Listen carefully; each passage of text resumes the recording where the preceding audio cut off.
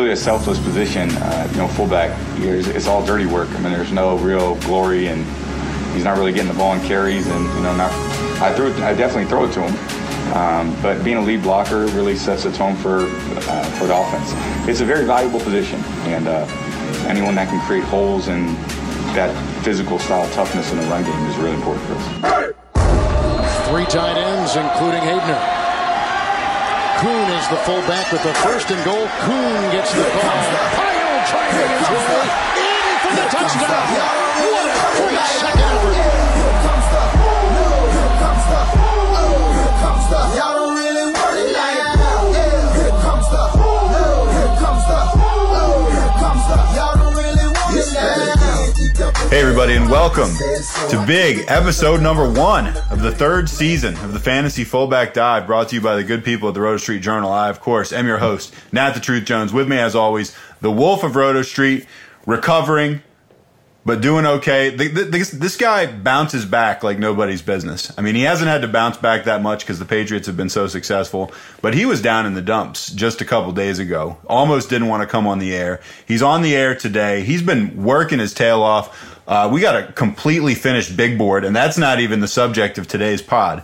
We actually are welcoming back very timely interview with a good friend of the podcast, WEEI's Ryan Hannable, who I think has been on the pod maybe 4 times at this point. I know, he might be the most frequent guest at this point. He is. Gina Thomas, did we have Gina at all the second half of the season? Probably not. The Falcons weren't really Falcons were so irrelevant. No one cared about them. Gina, we still love you. We'd love to have you on the show at some point. But yeah, Ryan Hannable might be the GOAT, at least experience-wise as far as our guests. How you doing, Wolf?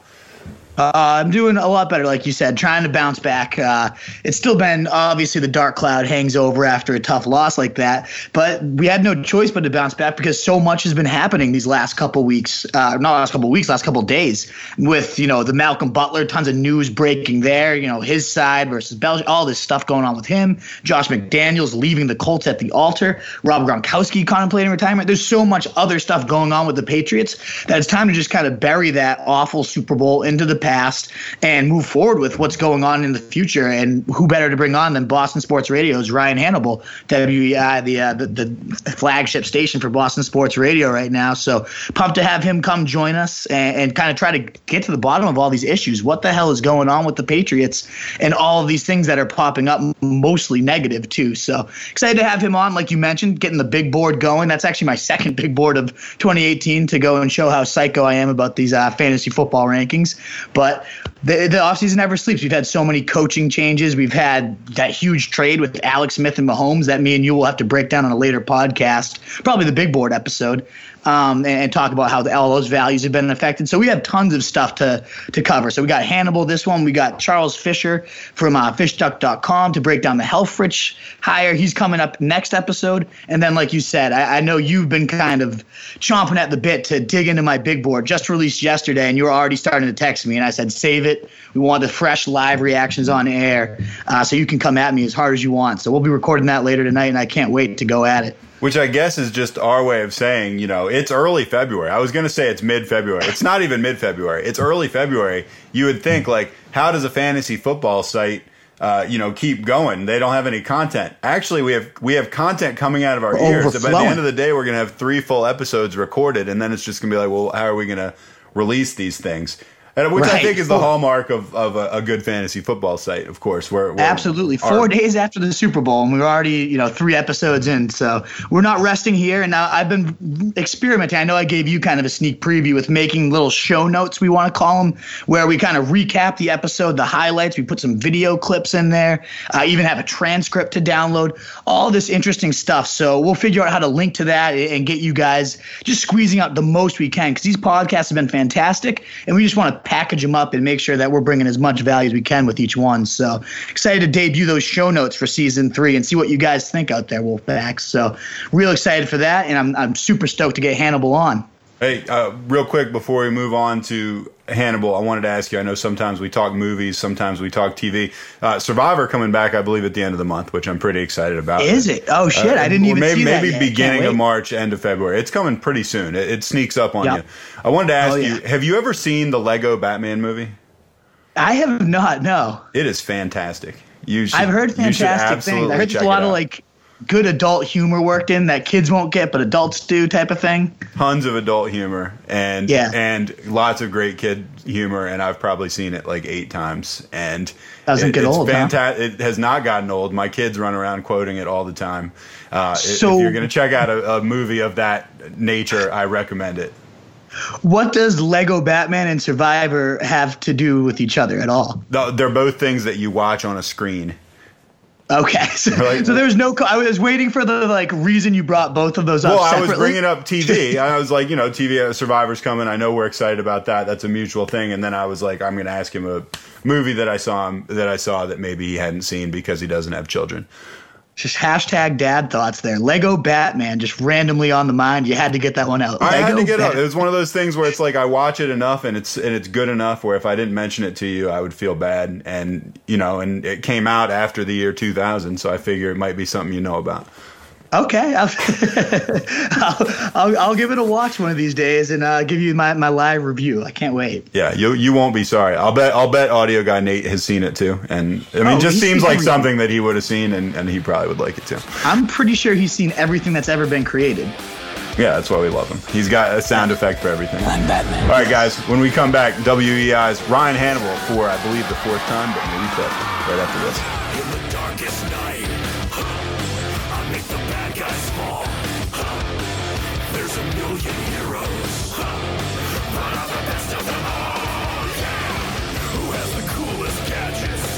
Who has the tricked out ride? Who does the sickest backflips? All right, we're back, and we're thrilled to be kicking off Season 3 with Roto Street Journal Fantasy Fullback Dive mainstay Ryan Hannable of WEEI, who is joining us. We had a little bit of a disagreement about this. I think we've agreed that you've been on the show 5 times, which is definitely a record. So thanks for joining us again, Ryan. How you doing? Not a problem. Honored to be the all-time leader in appearances. And we're going to make sure that stays that way. If someone starts creeping up on you, we're going to put you on for a few puff pieces. Yeah, we're going to pad your stats, get you in there, make sure that you remain the most experienced fullback dive guest. It's cool to have you on. Have you heard of anything in the last few days going on in Patriot land? I haven't really been following the NFL in the last, say, week or so. No, you got anything? You got any news like drafts, combine, it's been pretty, draft prospects? It's been pretty dead. Real dead over here in New England. Just kind of like those dusts in the desert, just blowing around everywhere. We figured we could just shoot the shit and hopefully come up with something with you. I don't know. We'll see. The dust you're talking about. We can break down their schedule or something next year. Like I think they play the Lions. Yeah, their week 8 and 9 matchups. And the dust, by the way, Trakoff, Wolf, that you're talking about is tumbleweed. We would have accepted tumbleweed. True. Anyway, moving forward, we'll get right into the interview because Hannable, as he is apt to do, is speaking to us from an automobile, probably the back of some limo somewhere. But we've got, obviously the Super Bowl. We got Malcolm Butler action. Josh McDaniels leaving, coming back. Gronk talking about retirement. The Pats have been all over the news lately, not the tumbleweed that we had presented. We do like to joke around here. A lot of it is not for the greatest of reasons, so we figured Ryan Hannable, he's going to give us the inside dirt to the extent that he knows it on some of this stuff. And we're going to start out with Malcolm Butler, which seems to be the thing that most people are talking about. And there's, for most teams, at most times, this Malcolm Butler thing would clearly be the top story. For the Patriots, not even clearly the top story, but it has been getting a ton of attention. So we're going to get right into that. Let's talk about Malcolm Butler, obviously missing a lot of Super Bowl 52, except for special teams, which for some reason he was allowed to play on. There's a few things that need clarification. There's a lot of people that speculated that the benching was for disciplinary reasons, that Butler had missed curfew, he had had some weed, maybe he had gotten trashed on alcohol. He has since denied any wrongdoing via an Instagram post. Do you believe him? Or have you heard anything that would give clarity on this? Yeah, I believe him with the statement. I don't think that he was part of any of the rumors that were going around Monday. I don't think he was smoking weed at a concert. I don't think he came back trashed one night. I don't think that he got caught smoking weed in his room. I don't think there was any of that stuff during the week. I think once he got out to Minnesota, I think that he was fine from doing things right. But I do think that there is something that we're missing. I don't think the full story is out yet. I think something happened maybe Sunday at the stadium. I just have a hard time believing that, everything that Malcolm said in his statement is exactly what happened. I think they were missing something. Do you think we're going to know? Do you think we're going to know? No, because I don't think I think Belichick is probably one of the only people that know, probably one of the few people that know, and he's done. He's moved on to 2018. I think he's done talking about it. And even after the game on the conference call on Monday, he gave nothing. He said basically the same thing he said after the game, which was nothing too. So. Yeah, it's brutal. 98% of the defensive snaps all year, known for the knack for the big play, great competitor. Batamosi's in, Richards in, they're all getting roasted.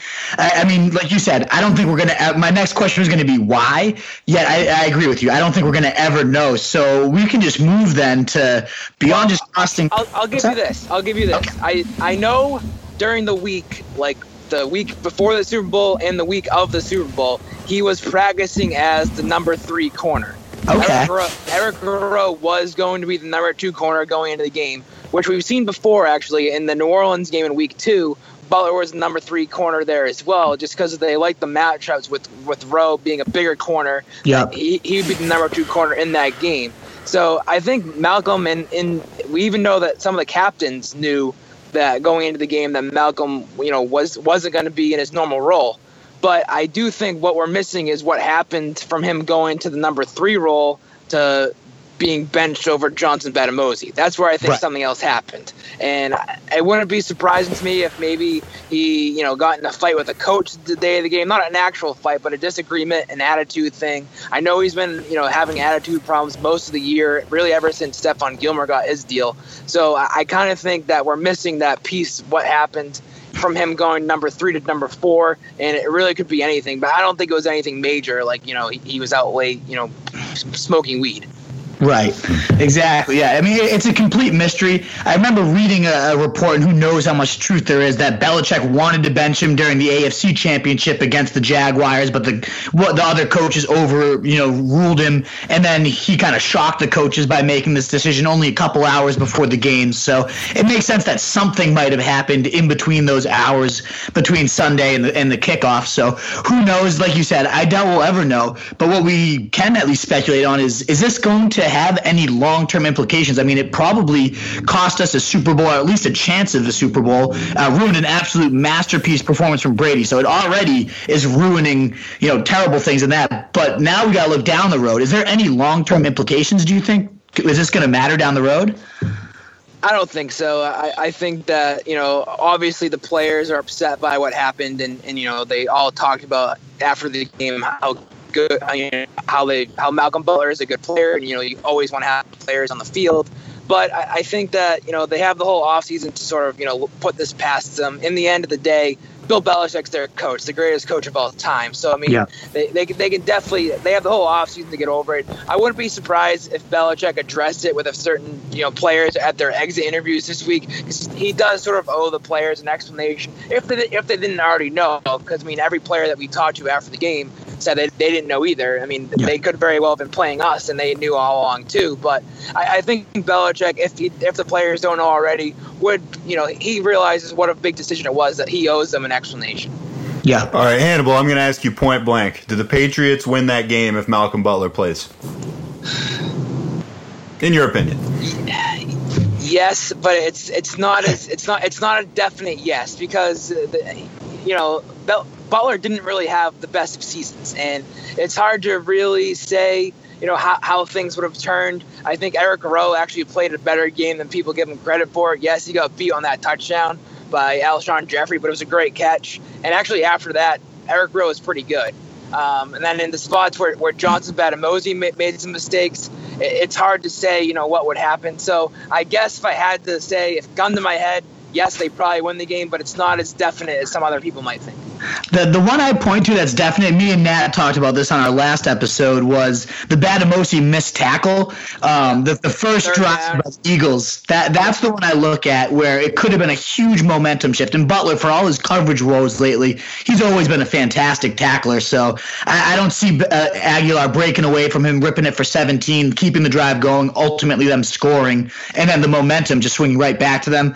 That's the play I think I can look at and say 100% would have been different. Whether that changes the outcome, who knows? But I certainly look at that one. You mentioned, though, Bill Belichick, best coach of all time. And that's why everyone in New England, fans, players, kind of has adopted that trust in Bill philosophy. 5 Super Bowls, dominant run. How could you not? Yet does this move and just such the uncertainty around it, does that warrant us questioning him more? Should we still just have this full trust in Bill, or is this going to tarnish him a little bit?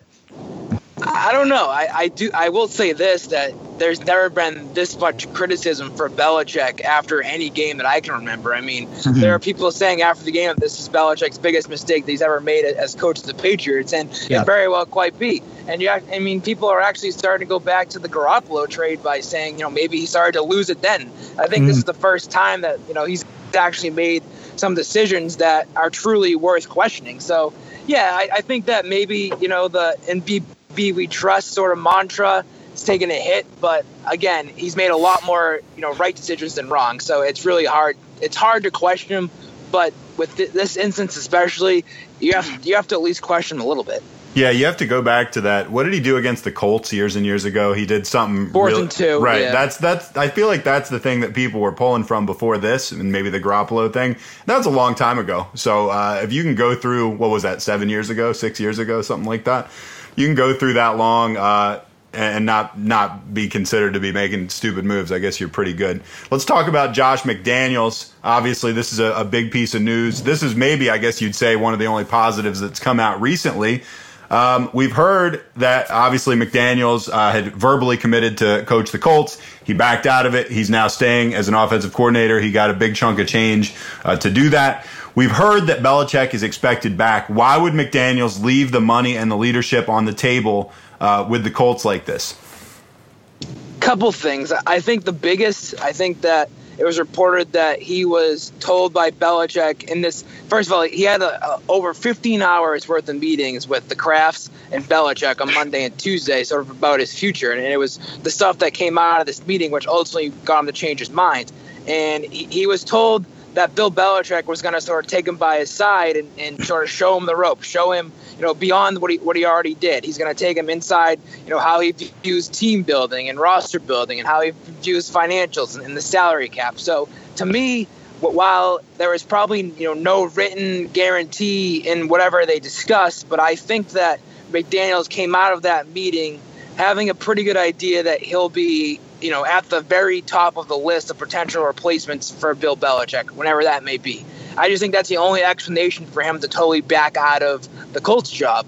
I mean, there was, reports that it could have been, his family wanted him to stay. Maybe the money was different, but a lot of the money thing, that's probably not true. He's probably getting way more money with the Colts. So why would he, come back to be a coordinator with the Patriots if it was about money?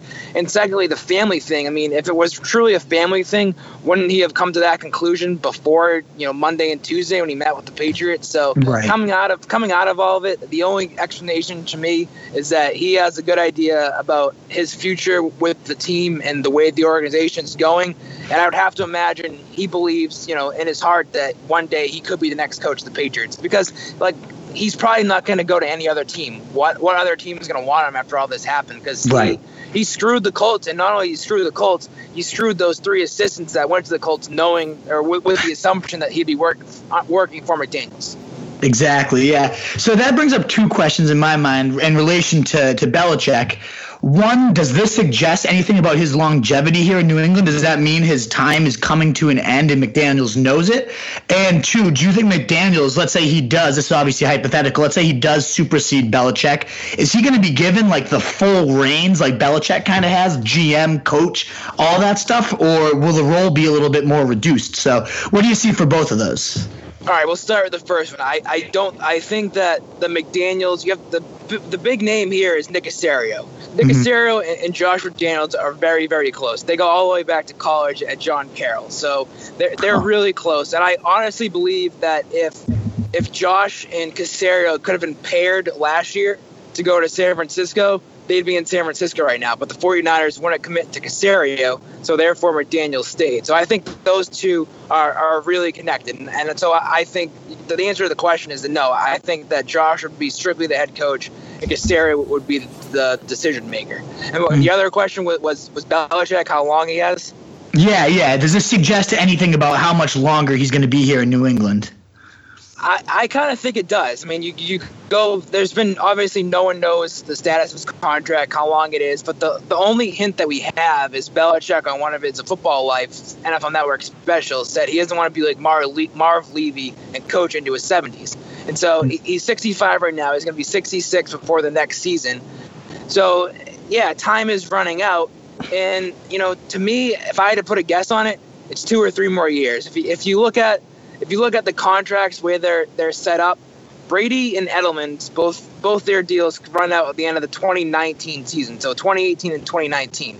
To me, it kind of lines up perfectly for all 3 of those guys to go out together after the 2019 season. I mean, if they win a Super Bowl in 2019, what better way to go out than on top like that? So that's sort of the way I view it. I think Belichick probably has 2 or 3, maybe 4 at the most years left. All right, man, let's shift gears. Let's talk about Gronk. This is a little bit of an aside. I really enjoyed his 911 call after his house was robbed. He's like the most casual 911 caller calm, I've ever heard. Hey, yeah, man, my house got robbed. How you guys doing? Not only his house, his whole house. His whole house. Like they didn't like rob a section of it. There's the whole thing. Yes. They robbed the whole thing.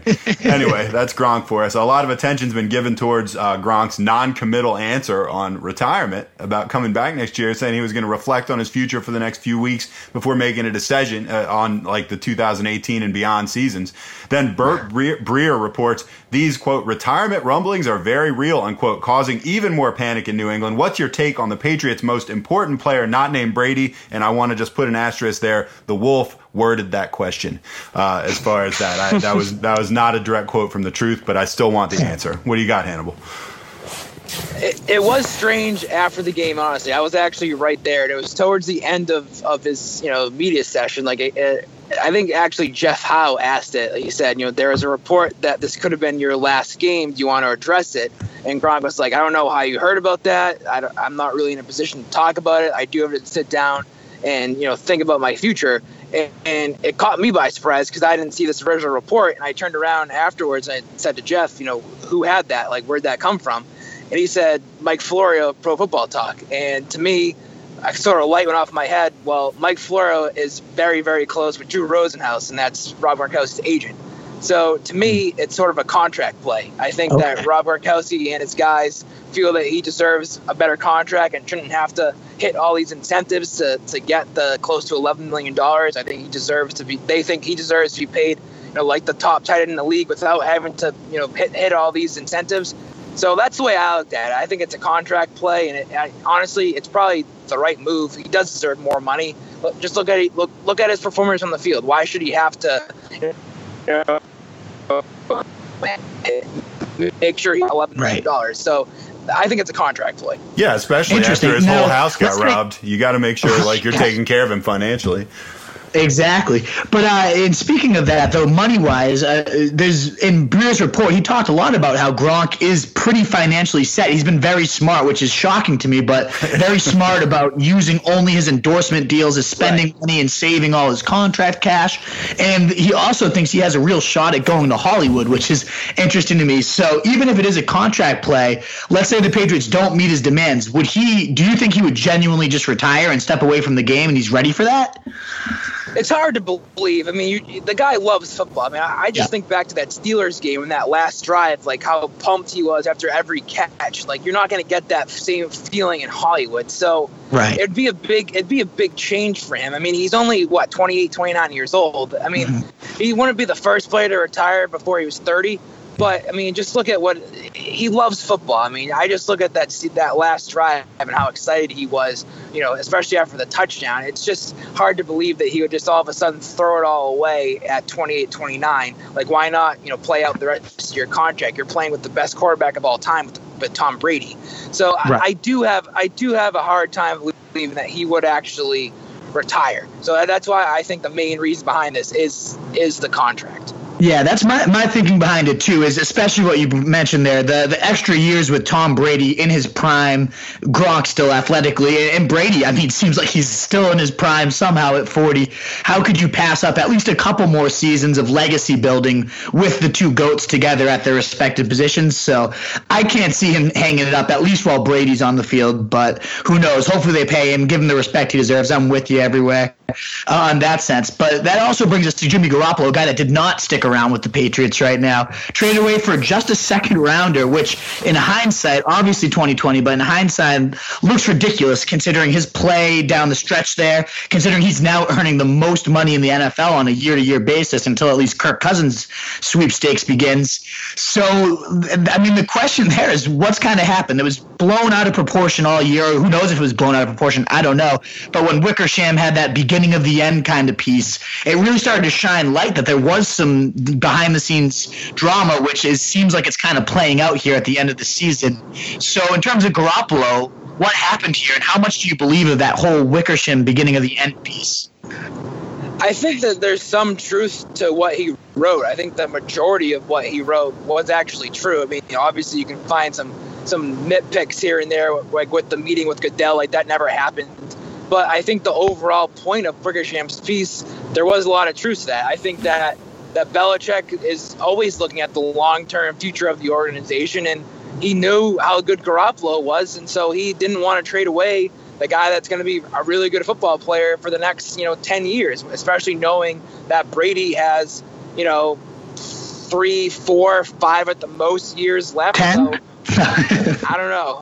I'm kidding. I don't think Giselle would let that fly. No, definitely not. I think that Belichick recognized just how good Garoppolo was, and he's always looking at the long-term future of the organization. He's even been, reported that he wants to leave the Patriots set up for the future. He doesn't want to just, leave a shitty team. He wants to make sure that they're ready to go for years to come. And I think part of that was having the quarterback in place. Everyone knows the most important position in sports is the quarterback, and you had the best situation, Belichick called it, with Garoppolo and Brady. So I think Belichick really did want to hang on to Garoppolo, but the flip side to that is, how would you do that?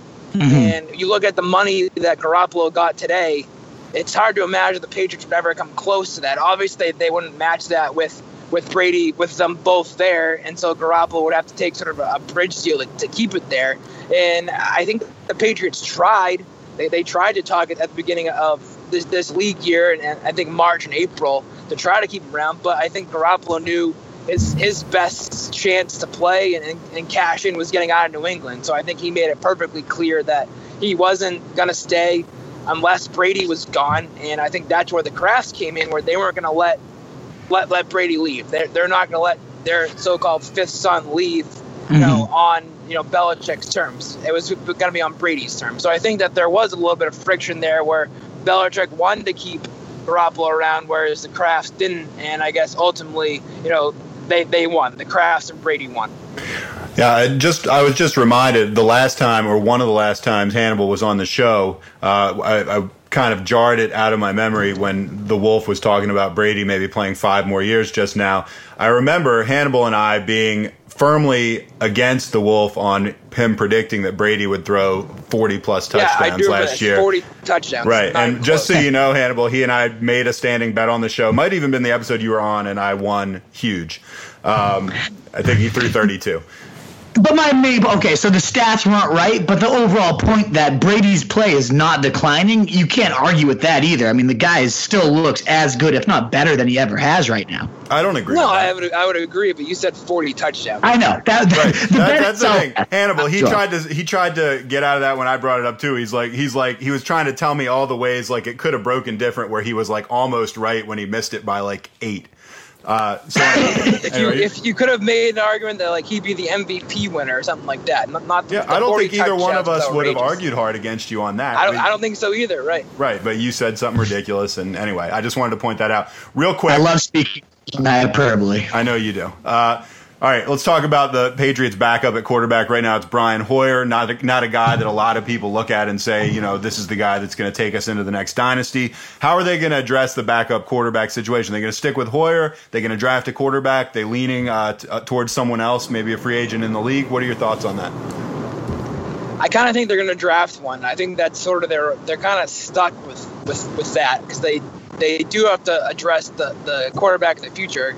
With Brady's situation, they can't just rely on a free agent, sign a free agent as a backup. I mean, I think Brian Hoyer's a good guy to have around, but I kind of believe that once they traded Garoppolo, that you kind of have to look at that pick that they got from the 49ers, that second rounder, as maybe that's the pick they use on a quarterback.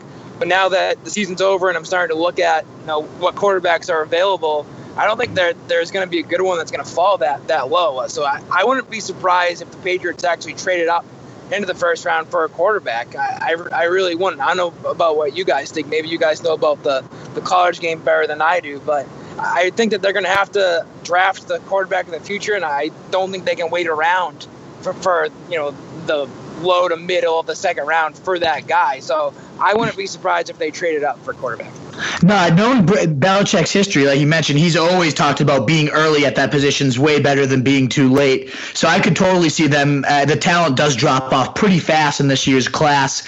I don't know if you have any ideas to who they might be leaning, if anybody seems more like a Patriots type of quarterback or not. That might be a question we ask CJ too. He's kind of our college resident guru, so we can save that for him. But have you heard of anybody that's been kind of mentioned on their draft board or anyone they might be targeting? No, I don't think they even know. I mean, I know they have their college scouting department, but I don't think Bill Belichick or even Nick Caserio has even thought about that yet. I mean, I'm sure the thing about Bill is, I will say that he's probably the most hands-on coach when it comes to draft.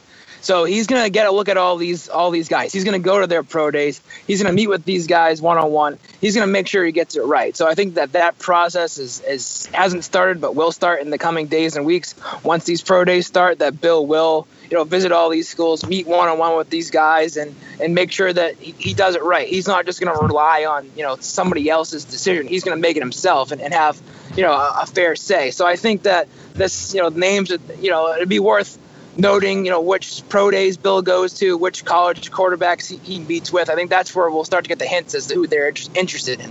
All right, let's talk defensive coordinator real quick. Obviously, Matt Patricia out the door. The newly almost clean-shaven Matt Patricia coaching the Detroit Lions now. Not the best, cap to his resume leaving the Patriots, giving up 41. But who do you like to come in to replace Patricia, and what are they going to do to start patching up what kind of looked like a slow Swiss cheese defense by the end of the Super Bowl, certainly? Yeah, I think Brian Flores, the linebackers coach, is definitely the guy. He presented himself really well this past week at the Super Bowl. Really smart guy, came across as very confident, really liked talking to him. And you talk to other players and even other assistant coaches that just raved about him. I mean, he's got to be doing something right to get an interview with the Arizona Cardinals without even having defensive coordinator experience. So I like him a lot. I think he's the guy that comes up next, and that's sort of how Bill usually does things when it comes to replacing coordinators, promoting from within. So I think he's the guy for sure there. But when that has to be done. I mean, their front seven was probably one of the worst in football, if I'm being honest. I mean, they got lucky just making it to the Super Bowl with that roster. And I think a lot of that had to do with coaching. I think even going into the year, you sort of knew that the edge rusher was going to be a position of weakness. I mean, they lost Rob Nigovich to retirement. They cut Coney Ely. The Derek Rivers, the rookie, tore his ACL. So they sort of had an idea that spot was going to be weak, but I don't think they knew how weak it would be. Mm-hmm. So I look at them having to upgrade that spot for sure this offseason. I think they kind of have to get another linebacker. I don't know if Kyle Van Noy and Landon Roberts are the long-term answers there. There's always going to be some concerns with Dante Hightower. So I think the biggest priority with defense is addressing that front seven and adding a linebacker and an edge rusher or two. I think the secondary is okay. I mean, they're definitely going to lose Malcolm Butler, but I think a guy that's sort of forgotten here is Jonathan Jones, who was injured against the Titans. I think if he didn't get hurt against the Titans, we'd be talking about him in the Super Bowl and not Johnson Batamosi, which is a big upgrade there. So I think they're okay on the back end. So I think overall with the defense, they're going to have to address the front seven, especially the edge rusher. Yeah, it makes losing Chandler Jones a couple years ago and watching him lead the league in sacks pretty extra painful in that sense. But back to the offensive side of the ball, which is what fantasy owners all care about. Running back situation. I know a ton of guys are hitting free agency out of the backfield in New England, and specifically Dion Lewis had a monster 2018, really bounced back, showed he was healthy, scored 9 total touchdowns, and just had a dominant stretch run especially. And Burkhead also flashed a ton of upside throughout the year, especially in the red zone and scoring touchdowns as well. And both of those guys are set to hit free agency. Have you heard anything on if we should expect either of them back, both of them back? And also, what about Gillislee, who had a pretty disastrous first season? Any clarity on this backfield going into the offseason? I don't think Dion Lewis is going to be back. I just think that Dion put a lot on tape this year. I think that it got recognized around the league. So he's gonna get attention. And when it comes to the Patriots and running backs, they usually don't pay running backs. They sort of like to go for that cheaper, value, so to speak. And I think that Dion Lewis is going to get, once he gets the open market, he's going to get a lot of money thrown his way, and I don't think the Patriots will be able to match that. So breaking my heart hearing that. If I had to guess right now, Dion Lewis is probably gone, which probably means that Rex Burkhead sticks around. I mean, he sort of fulfills the role of the Patriot, what they like. He can do a lot of different things. He's probably not going to cost a lot of money. I think the injury that he had towards the end of the year probably helps the Patriots because his value is not as high. I mean, he had that stretch in the middle to end part of the year where I think he had the most touchdowns in the league over like a 4 to 5 game stretch. So he's a solid player when he's healthy, so I think that the Patriots can get good value on him. Gillislee, like you said, he had a tough year because of injuries, and he even said towards the end of the year that he was healthy, but he just the running backs were just so you can't have 5 running backs active in a game, so he was sort of a tough out. I mean, yeah, they could keep him around, but it also wouldn't be surprised to me to see them cut him and free up some cap space. So if I had to pick one, I think Rex Burkhead is back for sure. I don't think Dion Lewis is back, and Gillislee's probably a wild card. Nat, this one's for you. If just Burkhead, who I know you hate for whatever reason, probably just because his name's Rex Burkhead, but if he's the lone guy, Lewis is gone, and Burkhead's the only one there, top 12 RB season out of New England for Rex Burkhead if he's the lead guy there. He's going to score 10 touchdowns. Just real quick to answer that question, and then we're going to get Hannable out here on the last question of the interview. The reason I hate him is because you love him. Number 7, and this is our last question. We're going to talk Julian Edelman. Obviously, the Patriots lost Edelman for the year before the season even began, which I admit, even as a Patriot hater, that one really hurt you guys. Has there been any updates on his recovery? What can we expect from Julian Edelman in 2018? I think things are trending in the right direction. I think that everything is going well from a rehab standpoint. I think he even said a couple months ago that he's ahead of schedule. Things are progressing well. He's been around the locker room. He was with the team out in Minnesota. He was doing Barstool radio. So I think from a recovery standpoint, he's doing well. The only question that I have though is he's up there. He's a 30-year-old guy coming off a torn ACL. That's asking a lot. So I think he's doing all the right things and trending in the right direction. It's just a question of once he gets back on the field, what is he like? I mean, he has some of the quickest feet in football, and it's just you don't really know until you get back out there to see what he's going to be like. So he's doing all the right things. Things are definitely trending in the right direction. I just don't know if we'll know for sure what he's going to be like next year until we see him out on the training camp field just because of his age. It's hard to have a guy so old come back from an ACL injury. One question we didn't have written down, I just popped into my head. Do you know the status of Brandon Cook's contract? Was that just like a 1-year rental, or do we have him for at least one more? We got him for one more. They picked up that option. He had that rookie deal, so the Patriots picked up that option, so they have him for one more year. It's just a question after that of if they want to make a long-term commitment to him because he is so young. I mean, that's something that doesn't really get talked about. He was the 8th youngest Patriot, and he had 2 years of experience. So that's pretty crazy to think. And I sort of go back and forth on Brandon Cooks. I think that he does some things really well, or he does a few things really well, but he doesn't do a lot of things well. Obviously, he can catch the deep ball and stretch defense, but when it comes to going over the middle of the field, he can't really do that. And we saw in the Super Bowl, he sort of has some problems with the ball in his hands in space. He doesn't really know what to do. And he tried to make a play, and then ended up by getting him concussed. That's a tough one because I think that he's a guy that's going to get a lot of money on the open market, whereas the Patriots might not give as much, as he might be deserved. I do know that Brady loves him. Brady's gone out of his way to compliment him, even at the Super Bowl, saying that he can't think of a receiver that made an impact like that in his first year since Randy Moss. So he does a lot of good things, but I just come back to he really can't do a lot of things well besides running deep. So I don't know. He's a tough one for the future. He's a good guy to have. I think he'll work really well having Julian Edelman next year. That sort of hurt him this year. But beyond that and for a long-term commitment, I don't know.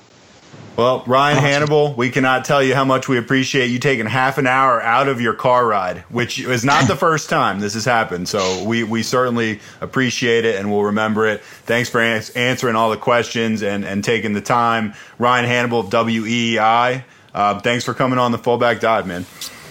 Not a problem. I'll have to get me on during training camp next year and Trey Goff can make even more ridiculous predictions. It's a date. You know that's going to happen. Absolutely. Can't wait. All right. Sounds good. Thanks guys. a bunch, man. See ya.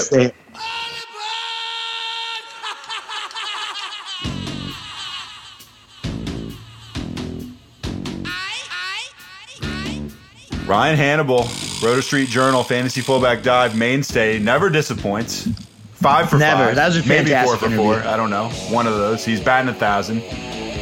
Yeah, absolutely. 5 for 5 so far. It's the reason he's the most frequent visitor of the Fantasy Fullback Dive. The guy's great every single time he comes on. At Ryan Hannable, if you want to follow him on Twitter. Always tweeting out great stuff about the Pats, some inside scoops, and we were glad to have him on given how many issues have been going on behind the scenes of the Pats. It was great to kind of hear his insider perspective on a lot of these things, and not a ton of clarity has been brought to every single one of them, but certainly a lot more I have a better understanding of. So it's fantastic to have Hannable on. We really appreciate it. Yeah, we appreciate it. And I know we say this a lot, about how good stuff was. I honestly feel like this was probably his best interview of all the times we've had him for. And I'm impressed that he can pull it off and was willing to give us so much time while in his car. The guy he's either covering games, like he's either live at the Super Bowl on the sideline or he's in his car. That's pretty much where the guy. I don't think he lives at a house. I think he either sleeps in his car and then he just gets out, wherever he might be, whether it's just Gillette Stadium or, like you said, the Super Bowl. He probably drove to the Super Bowl. I doubt that he even flew out because he just likes to drive everywhere. It's weird. Gosh, can you imagine? I mean, we could do an 8-hour interview with him just in his car. He does his best work in his car, people. Anyway, Ryan 100%. Hannable, WEEI, rising star in the business and very generous with his time with the Roto Street Journal. So thanks a lot. Wolf, you want to shoot out some social media before we as always, Roto Street Journal on Facebook and Instagram, Roto ST Journal on Twitter and Snapchat. Me personally, Roto Street Wolf on Twitter and Snapchat. If you haven't checked it out yet, we've got actually a new homepage for our Fantasy Fullback Dive podcast, ffbdpod.com.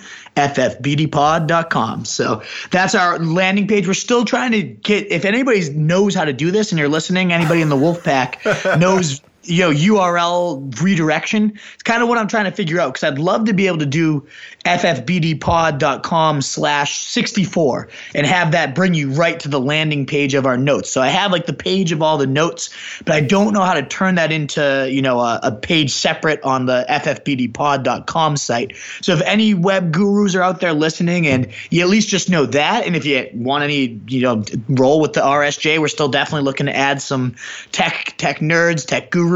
So just a quick plug for that because we're trying to figure some stuff out this offseason, and that would be a great little check to put off the list. So if you're listening and you got those skills, let us know. All right. My name is Nat the Truth Jones.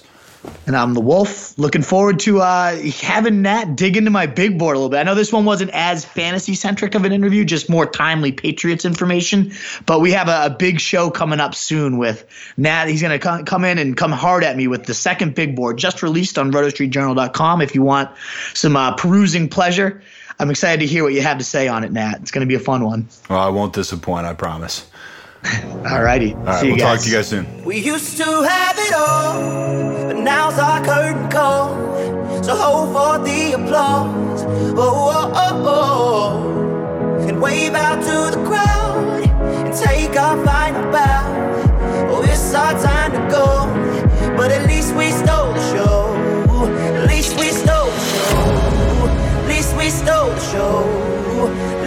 stole the show. At least we stole the show. Straight ahead. Devlin. Second effort. Third effort. Touchdown. Oh.